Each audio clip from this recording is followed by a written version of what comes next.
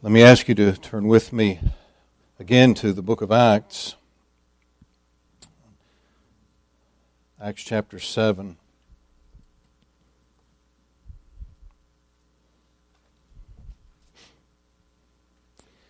going to break into the chapter and read from verse 51. We've been reading in Acts for our opening Bible readings on the Lord's Day morning, so I trust that the context will be familiar to us, but we're coming today to look at this, the martyrdom of Stephen. But as we have been looking in these morning services, the post-resurrection appearances of Christ, and this noted among them, as we'll comment a little more in a moment. But just from verse 51 in Acts 7, this will be the closing portion of Stephen's sermon, really. It's his defense in what was, I guess you could say, a mockery of a trial. But he concludes, beginning verse 51, "Ye stiff-necked and uncircumcised in heart and ears, ye do always resist the Holy Ghost. As your fathers did, so do ye. Which of the prophets have not your fathers persecuted? And they have slain them which showed before the coming of the Just One, of whom ye have been now the betrayers and murderers, who have received the law by the disposition of angels and have not kept it." When they heard these things, they were cut to the heart, and they gnashed on him with their teeth. But he, being full of the Holy Ghost, looked up steadfastly into heaven, and saw the glory of God, and Jesus standing on the right hand of God, and said, "Behold, I see the heavens opened, and the Son of Man standing on the right hand of God." And they cried out with a loud voice, and stopped their ears, and ran upon him with one accord, and cast him out of the city, and stoned him. And the witnesses laid down their clothes at a young man's feet, whose name was Saul. And they stoned Stephen, calling upon God, and saying, "Lord Jesus, receive my spirit." And he, kneeling down, cried out with a loud voice, "Lord, lay not this sin to their charge." And when he had said this, he fell asleep. But we trust again the Lord to add His own blessing to the public reading of His inspired word. I'll ask you to again bow together with me. Our Heavenly Father, we marvel if we can read these words with some understanding, if we can enter into the reality of the man Stephen, the circumstances in which he found himself.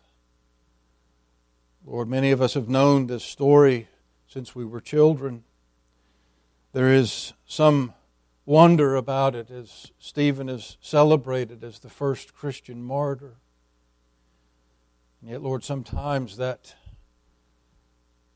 level of story, as it were, takes it out of our conscious understanding that here was a real man with a real circumstance, a real testimony, a real trial, a real death. And we ask that you might impress something of that reality upon us today. And give us grace to rightly unfold and understand your word. And we pray these things in Jesus' precious name. Amen.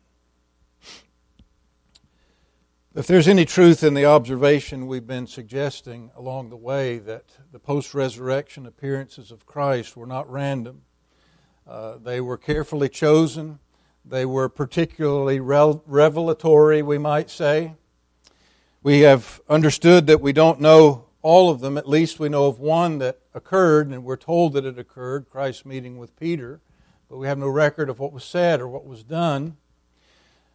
We read in Acts, Luke tells us chapter 1, which we looked at last time with the ascension, and that, you could say in some ways, the last of the post-resurrection appearances before the ascension, but that Christ had carefully spoken to the disciples in those 40 days. He had given them by many infallible proofs the evidence of His resurrection, and He had taught them particularly things pertaining to the kingdom of God.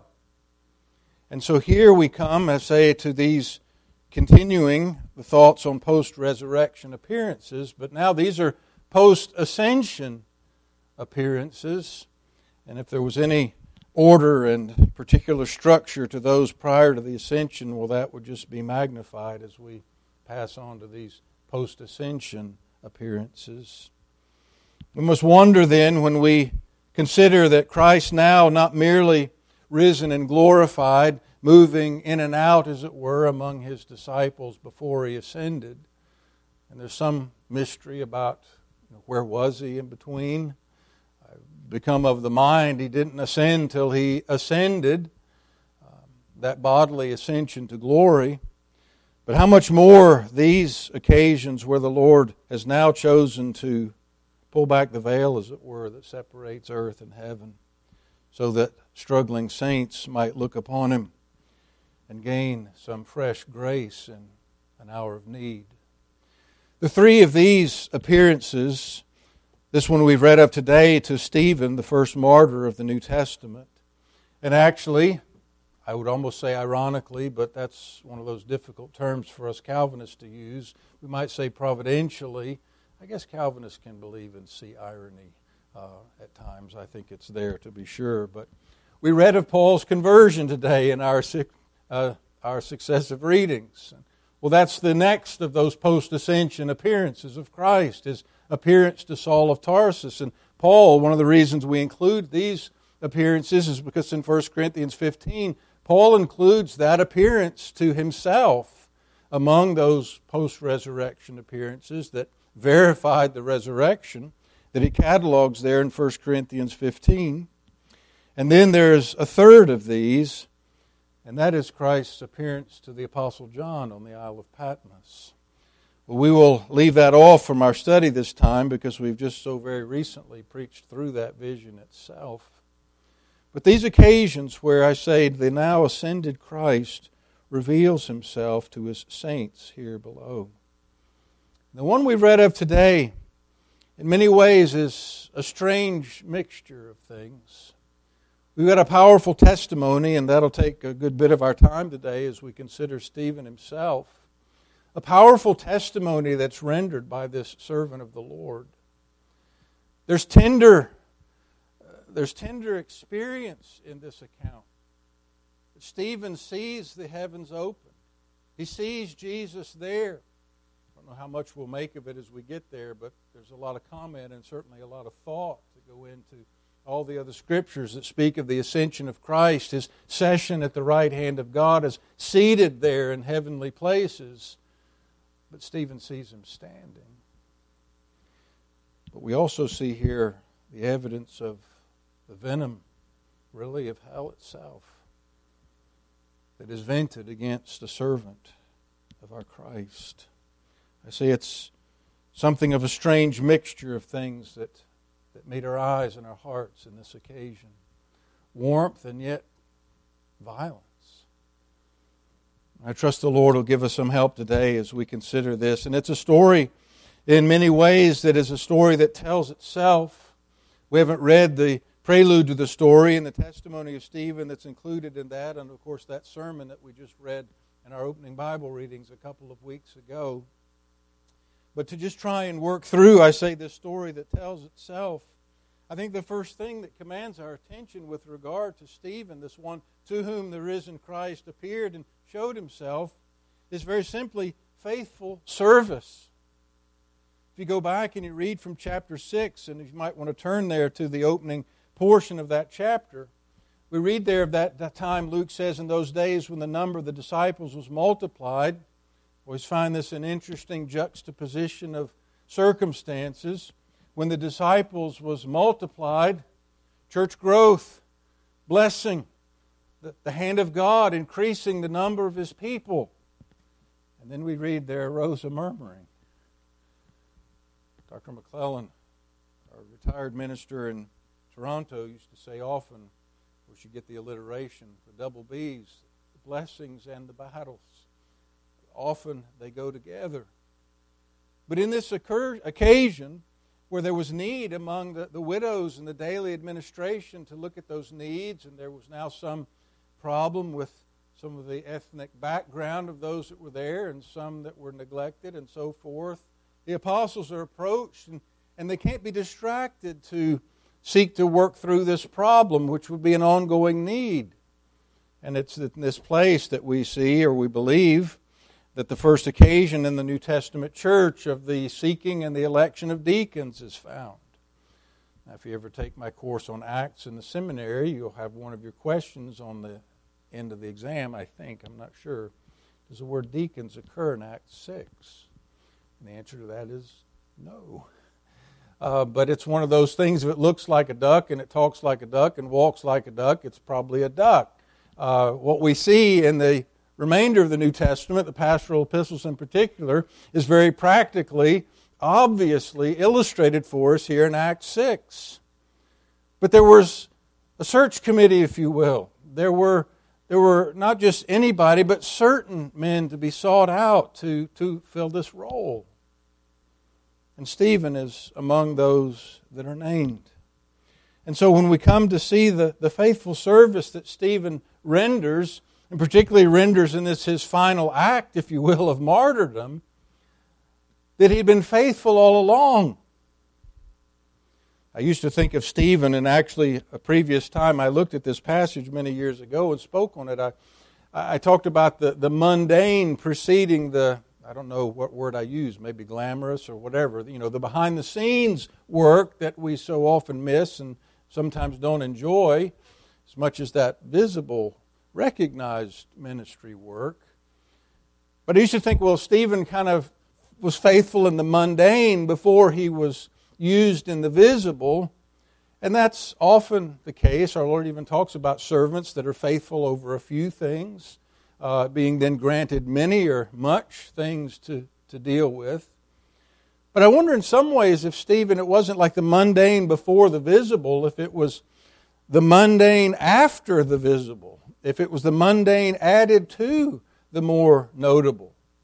Because it's apparent that Stephen had been basically a minister among them, not in the ministry sense of deacon, but in the ministry sense of speaking, of testimony, of preaching. And so here, I say the mundane and the public. And if you come to consider how he conducted himself, and one of the things that stirred up this mob against him was that he was ministering the Word as well as serving tables and presenting that type of work. And just what an example and what a challenge often for us.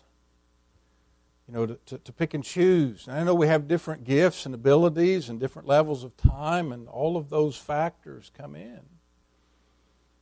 But how often it's the case where this is a more recognized service than the other, and we would pick and choose. Well, not so with Stephen. It was whatever needs to be done. If I have opportunity and ability, I'll do it. And so here this one, and if you look down in verse 8 of chapter 6, it speaks further of him. Stephen, full of faith and power, did great wonders and miracles among the people. Then there arose certain of the synagogue, which is called the synagogue of the Libertines, the Cyrenians and Alexandrians, them of Cilicia and of Asia, disputing with Stephen, and they were not able to resist the wisdom and the Spirit by which he spake. This faithful servant now comes to a point in which he's assaulted by the enemies of the gospel.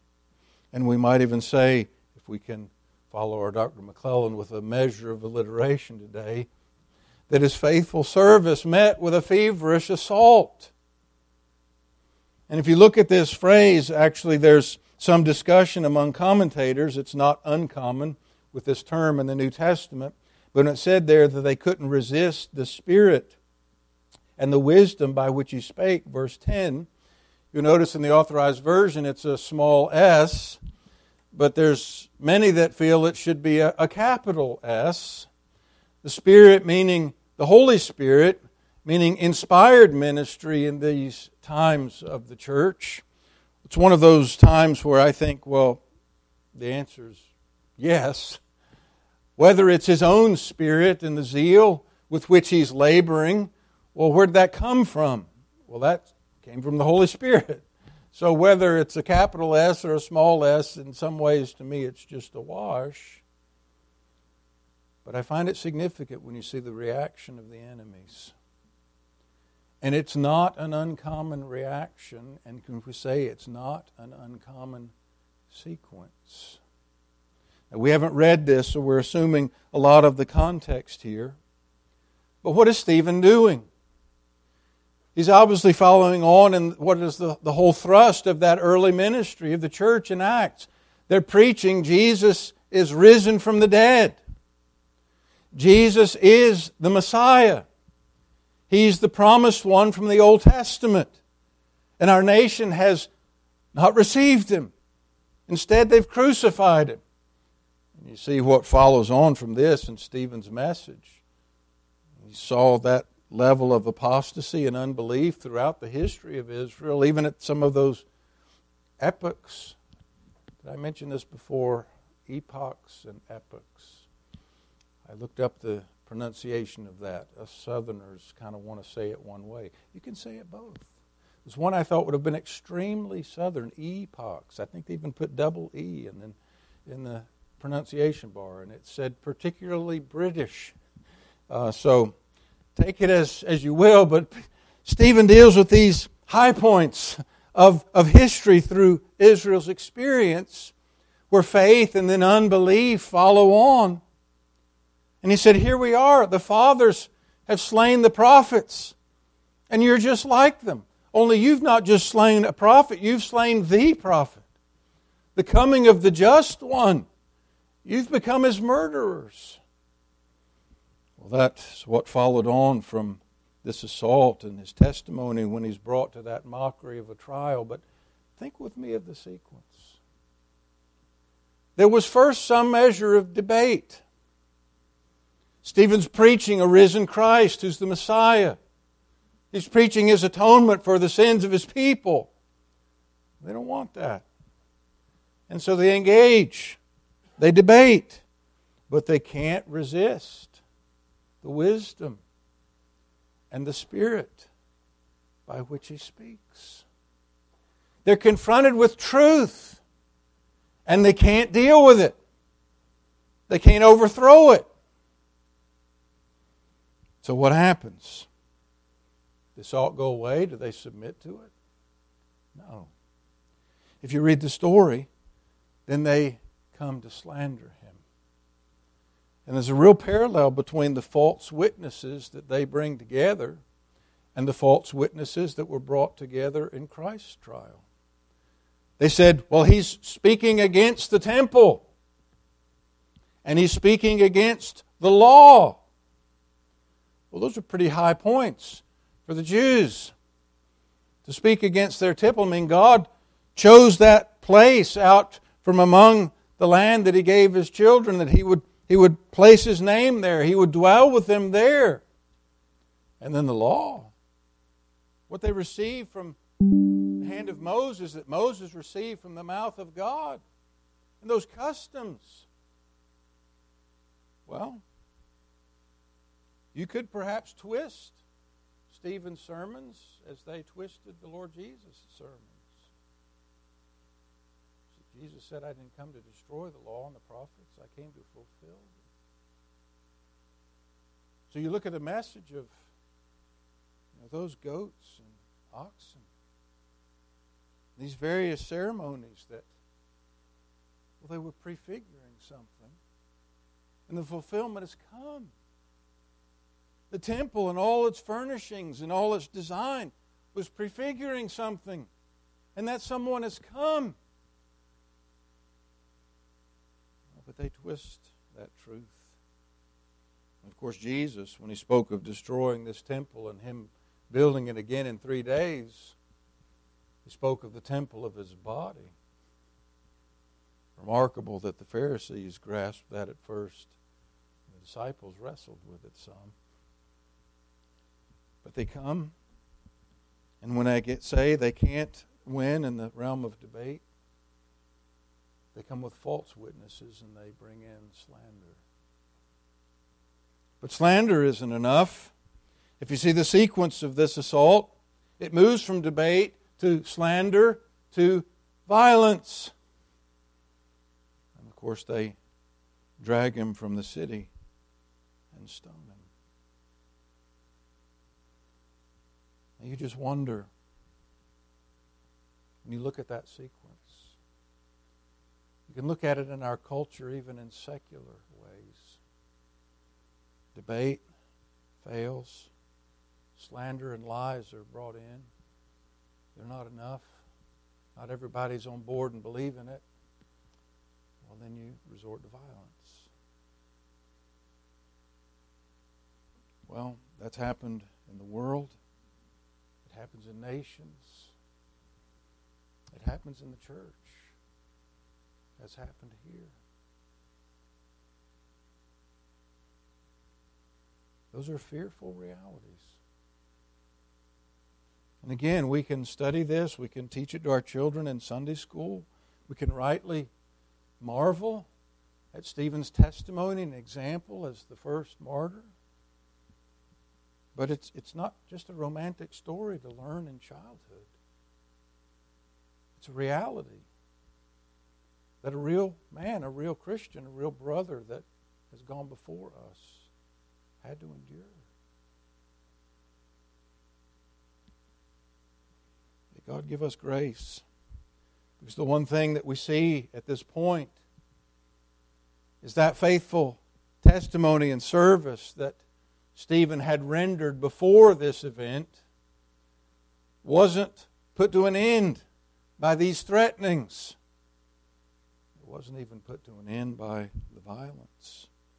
Because the last thing I would suggest in the story is there's fruitful testimony that flows out of Stephen's martyrdom and his experience. When you even look at the term martyr, which we pretty much just use with reference to someone who dies, it's not even just a Christian context anymore. The world and false religions use it too. Someone that loses their life or even gives their life on purpose in the pursuit of an end. Well, the word for martyr is really the word testimony. You know, we attach it to death, but when we use martyr in that more restricted way, we're talking about a testimony in which someone was faithful. They continued to bear that testimony even up to and through the point of death. So there was faithfulness even if it was going to cost life to the message that's proclaimed.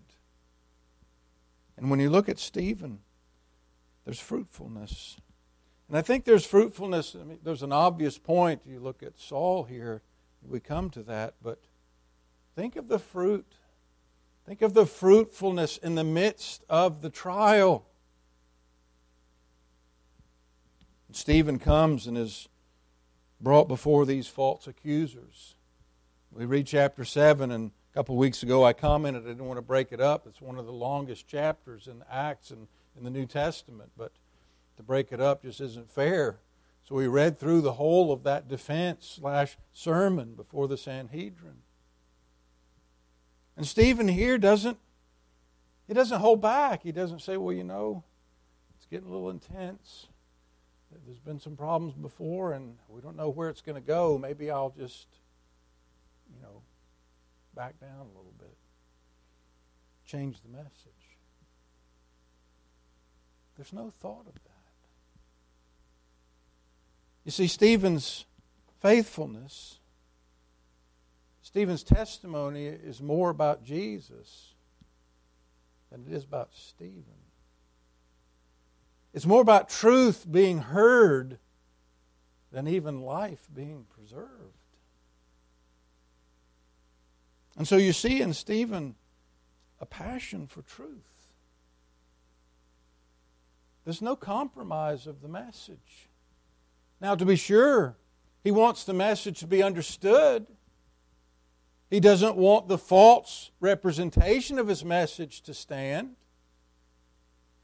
And so he wants to clarify what the lies are and what the truth is. But he doesn't change the truth in order to get out of danger. He doesn't give in to the pressure to stop preaching the gospel. And so there's passion for truth. No compromise. But another aspect of this, I say, fruitful testimony. Think of Stephen's prayer for his enemies. I mean, these men have heard his testimony. It's interesting, we kind of focus at times on that. They gnashed on him with their teeth. It's not a calm meeting with the jury of your peers. This is violence. But it said they covered their ears. What they're doing there is they're giving testimony. They're saying, this man's a blasphemer. He's speaking against Moses. He's speaking against the temple. I can't hear that. It's going to defile me somehow to listen to this. So they cover their ears, symbolically saying, this is blasphemy. When in reality what they're doing is saying, don't preach truth to us anymore. We don't want to hear that. We don't want to consider that Jesus could be our Messiah. So I say there's no compromise in his presentation of the message. But when they gnash on him with their teeth, they stop their ears, they drag him from the city, and they begin to stone him. What is his response? You take a cue from Elijah, or Elisha, Lord. Bring down fire upon him. Lord, lay not this sin to their charge. There's no compromise, but there's also no bitterness. And folks, I think that's one that we might take a second look at.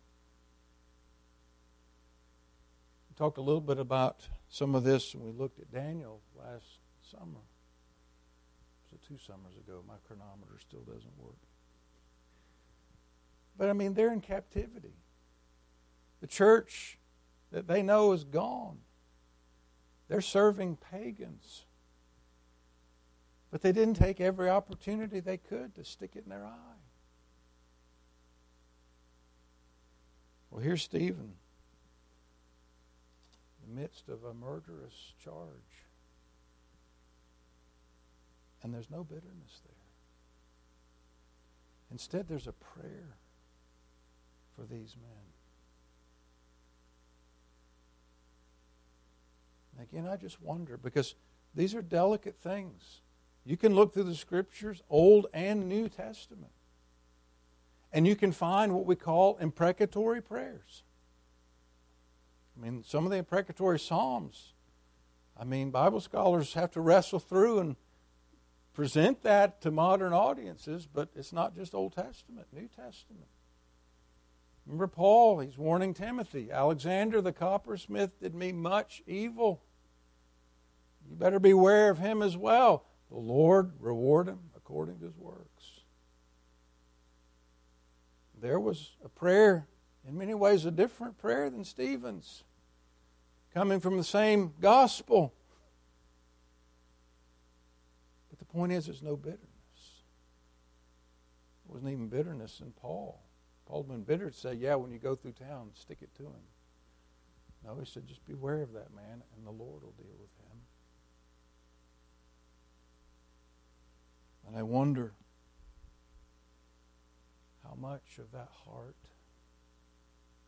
that gospel heart, will be in us should trials, should slander and violence become what we experience. I wish I had, it was late last night. It was too late to bother anyone, but Derek showed me I think it was a post from Chris Anderson, I think it was.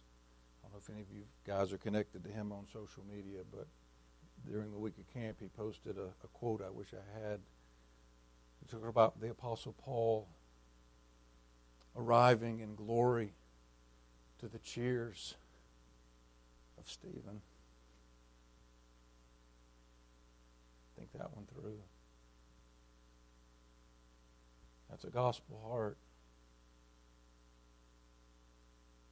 For Stephen to be, Lord, lay not this sin to their charge. And there's Saul, perhaps even overseeing this event, consenting at least.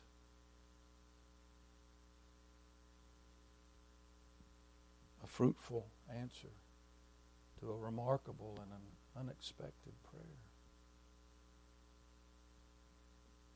Well, here I say in his passion for truth, there's no compromise. In his prayer for his enemies, there's no bitterness. But it's at this point that he looks heavenward and he sees Jesus standing at the right hand of God. So he knows something of the presence of Christ. And he knows no loneliness. You think of how lonely, how abandoned, how helpless you might feel in those moments where perhaps others have just stood. Perhaps those that knew better. Perhaps those that might have said, well, this can't be. Let me try and help. Stephen's not concerned with those. Jesus isn't concerned with those. Jesus is concerned with his servant. This, we believe, certainly an unusual event, modern charismatic televangelists notwithstanding. But how often in the early days of a new era does the Lord do remarkable things? I mean, Ananias and Sapphira was a remarkable thing from the negative side, the discipline and the purity of the New Testament church. Well, here's a remarkable thing with regard to the comforts of the New Testament people. He doesn't turn the stones into Nerf balls in between the priests throwing them and they're impacting Stephen's body. He lets him die. But he's with him. And as we've seen in the Psalms so often, the psalmist that is under trial and pressures from various directions, they pray, they seek God, they work through the thing, and then at the end of the psalm they're rejoicing, but the problem's still there. Hadn't gone away. But the presence of God has been added to the mix. And so here, if we can seek to perhaps foresee or ask for ourselves with regard to any crisis that may be thrust upon us, that when such pressures would come, we would have no compromise, that we would have no bitterness, and that we would have no loneliness. And that our Savior, just as Stephen's, would be present. I find it interesting that in the midst of this story of Stephen in chapter 6, if you're still open to the early part of that chapter, the blessing of the church, the need for the deacons to be sought out and to be serving, Stephen noted among them, Luke gives us one of those little summary phrases that he inserts all throughout the book of Acts.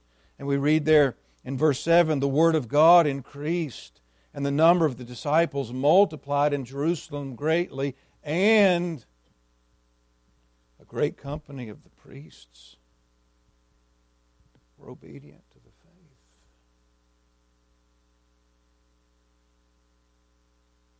I've told you of my multiple listenings to Sinclair Ferguson's lectures on the Marrow controversy. And he speaks in that series of Jerusalem sinners. Just dealing with the wonders and the grace of the gospel. Here are sinners. You ever wrestle with assurance? You ever wrestle with things you've done that the Lord can't ever possibly forgive? You sin against light even. I wish I could properly mimic the Scottish accent. But he speaks of this text, and he said, here are Jerusalem sinners with the blood of their Savior quite literally on their hands. And they're brought to glory.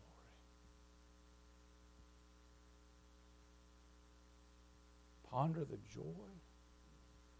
When we read in Hebrews of the joy that was set before Jesus, does it say there he was really joyful about that little boy that grew up in Sunday school and led this life that everybody would say exemplary, and he rejoiced to bring him to heaven, and these chief priests that murdered him, he reluctantly brought them?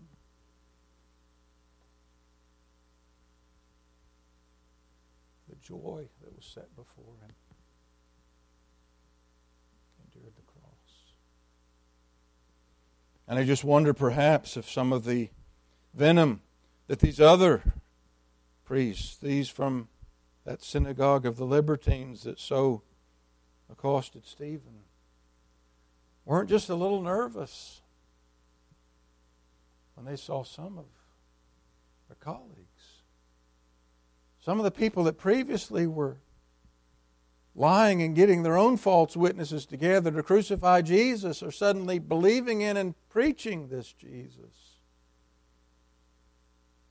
And they just try and fight a little harder because the message of grace was coming with power. Well, there are many lessons, I think, and many more we could pull from the story of Stephen. But he was a faithful martyr, a witness, a testimony of a man with a real gospel heart. And the Lord didn't let him die alone. The Lord appeared to him in a remarkable way. One of these carefully chosen post-resurrection, now post-ascension appearances of the risen Christ. Let's bow our heads together.